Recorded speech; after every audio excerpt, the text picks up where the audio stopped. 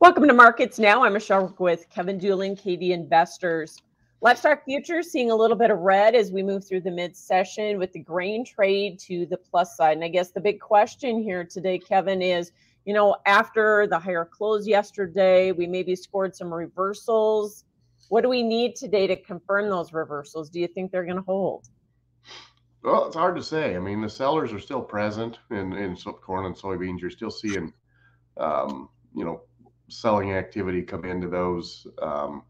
We got the jump because of the export sales, and plus some new sales as well to China. So that kind of goosed everything a little bit after yesterday's reversal. So, but we still got a ways to go.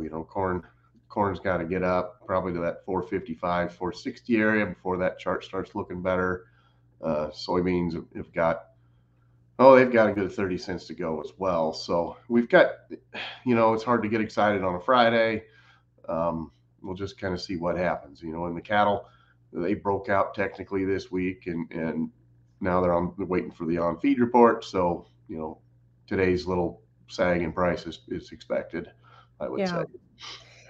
Soybeans, I know you've been watching the monthly continuation chart there, haven't you? Right. Yeah, we talked about that last fall, and it just looks horrible. It's just giant head and shoulders top, and I think that keeps a lot of funds on the sell side of this thing, and is partially why we've seen no traction out of the fairly historic drought we've seen in South America. With the yield reports coming in below expectations, and it's going to take something pretty bullish to get those guys out of that pattern. And as we keep evolving in markets and having to more or less trade against the computer trade, you have to look at what they're looking at and just kind of throw the supply and demand to the side a little bit, and it makes very challenging marketscape. So, Kevin, you mentioned the 11 million bushel sale of soybeans to China this morning, which was interesting to see, considering we'd heard maybe talk of cancellations even this week out of China. What's your sense of whether China really needs this business? Did they just find value? Are they filling reserves? What's going on? We've got a lot going on there. Their crops weren't that great this year. The wheat crop had a big problem. The corn prices are elevated, domestically, and then you've got just a massive hog herd. So they were going to need record amounts of grain anyway. And, and then also this is our election year. So,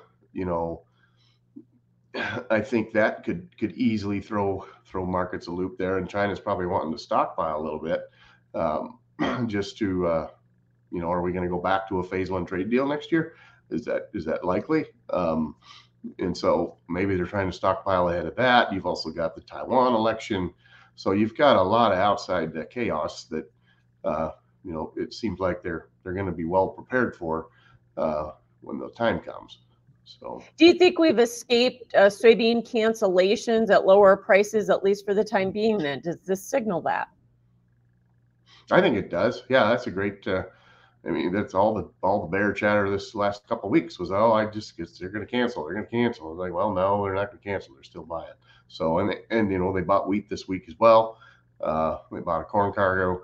So, I'm sorry, but it's 1/6 of the population, and they need grain. So, there's really no reason for them to cancel at this time. Yeah. So you mentioned China on the weekly report here in terms of wheat business. And so kind of flying under the radar there a little bit. Let's talk technically about the wheat market as well. Kansas City and Minneapolis making new contract lows yesterday before we put in those reversals. Chicago's chart doesn't look quite as bad, though.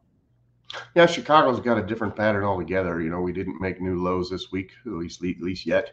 You can make out a head and shoulders bottom if yesterday's low holds.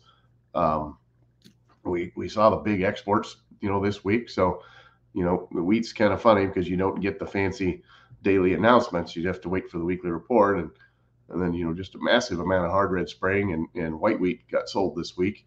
So, I would really like to see those protein wheats start to lead the way up. I think Minneapolis structure is fantastic, with the record commercial long and hedge fund short, and the deliverable stock so low.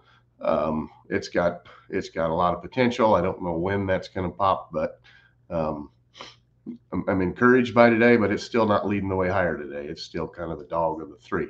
So got some work to do yet. What's your thought about shipping issues in terms of wheat, especially in the Red Sea region through the Suez Canal? It looks like Ukraine is maybe seeing some hardships because of it. A little bit, yep. I mean, I think the grain shipments are down 40% through the Suez there. Um, you know, so far we're not. You know, maybe we're starting to see a little shift to the Pacific Northwest. You know, a lot of the, you know, you had what 500,000 tons that's going to get shipped out of the Pacific Northwest that got logged in the books in today's report. So that's a good sign. The Panama Canal still, you know, not in great shape. So I mean, it's improving, but I think grain's still the low one on the totem pole. So Yeah. it should be an advantage to us on the West Coast, and I've been kind of shocked that it hasn't taken off yet. So no doubt. You mentioned cattle on feed report coming out this afternoon. We're seeing both sides of steady here in terms of the cattle market activity going into that report, but we've built in some pretty bullish expectations. What if we don't get them? Well, if we don't get the bullish report like everybody wants, I mean, anytime everybody's expecting one report, that's always asking for trouble. I would not be surprised to see this market back off down to the breakout point. You know, it's in what 4 or 5 bucks cheaper, you know, and just test that point and see. You know, we've got rumors of the weights coming down pretty good, which I think everybody expects there to be a bubble on that with low weights, but you know, some of that could just be caused by the cold weather too. So yeah, and technically we've looked really good this week. So if we get a bullish report, you know, we could really take off here, you think, or will we run back up into some chart resistance again? Well, there's a big gap on the charts around 250 in April, and that's kind of my target. I think yeah. Short term, if we could get back up there, that'd be pretty good. And you know, fundamentally, I think we can. It's just, you know, how's the news flow happen? How's everything go in the meantime? So, and crude oil, a little bit of pressure there today, but actually, from a chart perspective, you think maybe we're close to a breakout?